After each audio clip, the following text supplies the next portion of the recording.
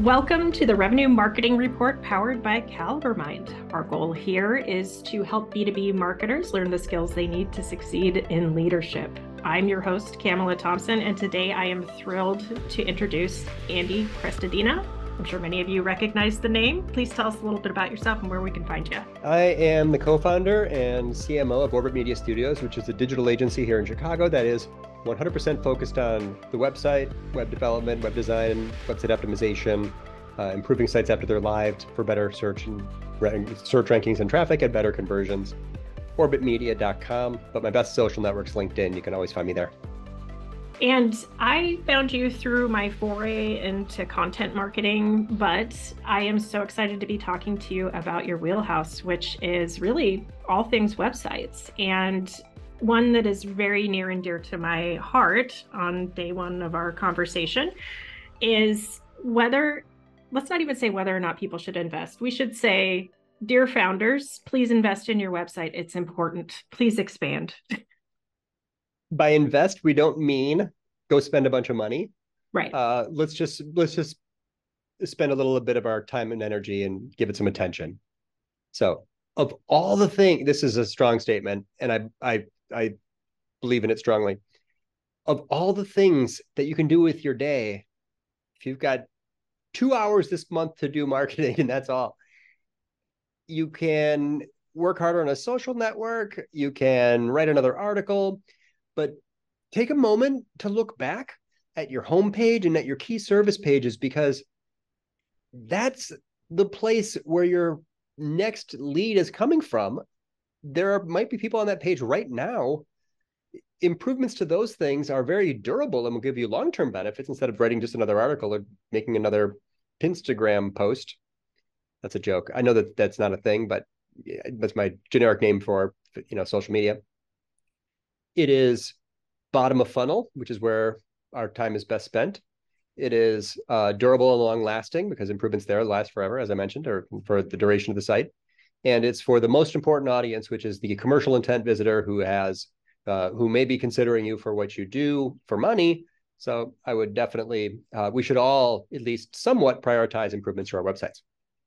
Yeah. And I think for those of you nodding your head and saying, yes, preaching to the choir, we get a website's important because we're marketers. If I could just talk to a few founders right now, I would say we need to acknowledge that a lot of investors are advising to put off your investment in marketing. And I'm not saying go get a really expensive site with hosting, all those things, but then the people who can actually help you bring a cohesive story together and prioritize the buyer journey. I think that's terrible advice, given that most of our buyer journey now and most of our buyers want to be online. And that means really everything is pointing at your website. Is that fair? Absolutely. And just to sort of say that again, they're not going to contact you until they are very confident that you're a good option for them, the same way that we all do that all the time. Therefore, your pages on your website should basically emulate a sales conversation. If you know that visitors, that prospects tend to ask you 3 common questions, your pages should at least acknowledge those questions. Better yet, they should answer those questions. Best of all, they should answer those questions with strong proof points to support the answers. Lots of sites fail because they simply don't add clarity and information. Other sites fail because, yeah, they do kind of have the information, but it sounds general and sort of tastes like water, and there's no evidence, no social proof, no data, no case studies, no statistics or, any reviews, testimonials, years in business, number of happy clients. So every one of us hearing this, and me saying it too, would have a better website if we had more and stronger testimonials and evidence on our key pages. Yeah. And I think now we're turning the megaphone back to the marketers when we say, this is not a set it and forget it proposition. And I see that too often, and I've fallen into complacency myself. I think it really behooves us to come at it with a fresh set of eyes, or even, shadow somebody who's coming to it for the first time and ask for feedback. Are there ways that things that you've used to get a fresh look from fresh eyes? Well, today, because of virtual, a lot of us have recorded meetings. and it's only, and you're minutes away from having those transcribed with a tool. And then you're just minutes more away from giving that transcription to another tool and asking it, well, what are the common questions that people have? If you have, 10 sales calls recorded, you are perfectly positioned, especially now, because of AI and because of transcription tools, to start doing super quick analysis just on the conversations you're having. It's very hard on a call to remember to write down all the questions people ask you. As soon as someone asks you a question, as soon as someone asks me a question, I just automatically start answering or formulating an answer. Very difficult to implant that circuit in your brain where you capture everything everyone asks you. But ultimately, our sites, the conversion rate on our websites is a function of clarity and persuasion. And the clarity isn't general, it's specific to the audience, to the visitors' information needs. Your job is to meet visitors' information needs. Maybe you've heard of Marcus Sheridan. Yeah. They ask you answer. He wrote a whole book about this. Yes. He's given a million keynotes. I've seen him present it so many times. TAYA. They ask you answer. That's why you have a website. That's why you have a visitor, is because someone who's considering this, they have a question in their mind. You can sort of, with the data set of one, it's kind of anecdotal, but prove this to yourself by looking at your own browsing history. Why didn't you become a lead on those websites? You determined it wasn't a fit, or there was just a key piece of information that was missing. And I really like a point you made there, Andy, and I think we need to belabor it a bit because I see this mistake often. We tend to be very siloed in B2B organizations between sales and marketing. And too often I see marketers guessing what the customer asks. And you have a great point with call recording. Most of us have it. There's transcripts. Why not use them? I kind of moved to Google Docs, and I have one document called Notes, and I write all my notes from all my meetings in one giant document. Like more than it's hundreds of pages after 3 years. You know what? I'm going to export this and upload it to AI and ask it, what are the most common goals of these clients? What are their common pain points? What are these clients worried about? Because I've written detailed notes. So that may not work if you don't have it in that form, but generally, bottom line, the point of these pages is to answer questions, address objections, and to supply evidence to make people believe. Answer evidence, call to action. That's a page. That's a high converting page. That's the job. That's the structure of pages that work well.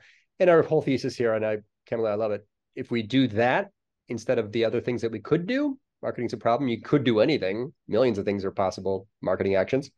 That will likely give you better returns than almost anything else you could do. Right. And I just really recommend clicking as many places as you can as often as possible to see if there's any broken paths. I have found request a demo forms that you cannot submit. There's no error message or they're just missing. And it's like, oh, that's a loss. You're just burning cash in the parking lot, my friends. Another one is to go into GA4 and create a path exploration. Sounds fancy. It's not that fancy. It takes about 6 clicks. And watch and just look to see where people are flowing through the site. If your website were a town or a city, there'd be a highway flowing through it. What is the most popular path through your website? Now you know where to put your strong proof points, your best case studies, your statistics, that awesome video, your story, your coolest sound bites, all that stuff. Put billboards on highways. A lot of people have pages that just don't really, a lot of people don't know what the most popular path is through their website. And we all should know what that is. Yeah. And I love your point because a lot of us love to hate on GA4 because it doesn't have some of the features are either hidden or missing from what we used to have in Universal Analytics, but this feature is fantastic where you can actually see pathways. That's amazing. It is. The Universal Analytics version was called like the navigation summary. I think the path exploration is it's much like everything in GA4, it's just more flexible and more complicated because you can make a path that includes events, not just page views. The navigation summary was just page views. So if you want to see, people who went through steps that aren't even URLs, that's possible using path exploration. But just the simplest version of it, find the most common entry point, make that the starting node, it's called, in the path exploration, and then just start clicking through the most common path, and you'll see, are people hitting the back button? Where are they leaving? This is gold, and the decisions you can make from that are almost always high impact. And I like that you're not optimizing right off the bat for somebody who requests a demo, because we have to assume that 99% of our visitors aren't ready to buy yet. And you really need to be looking at the pages they're consuming to make sure they have the information they need to come back. That's right. Exactly right. Excited about this. Thank you for the topic. I talk about, and you're correct, I talk about content strategy all the time. So it's really fun to come back to that core because this feels like a more prioritized, more strategic focus for many of us. Well, tomorrow we'll be having you come back to content marketing and talking about how we can use it with AI. And I'm looking forward to it. Thanks so much for being on the show. My pleasure. Listeners, thank you so much for tuning in to the Revenue Marketing Report. Please tell 2 friends, subscribe, download, whatever you can helps.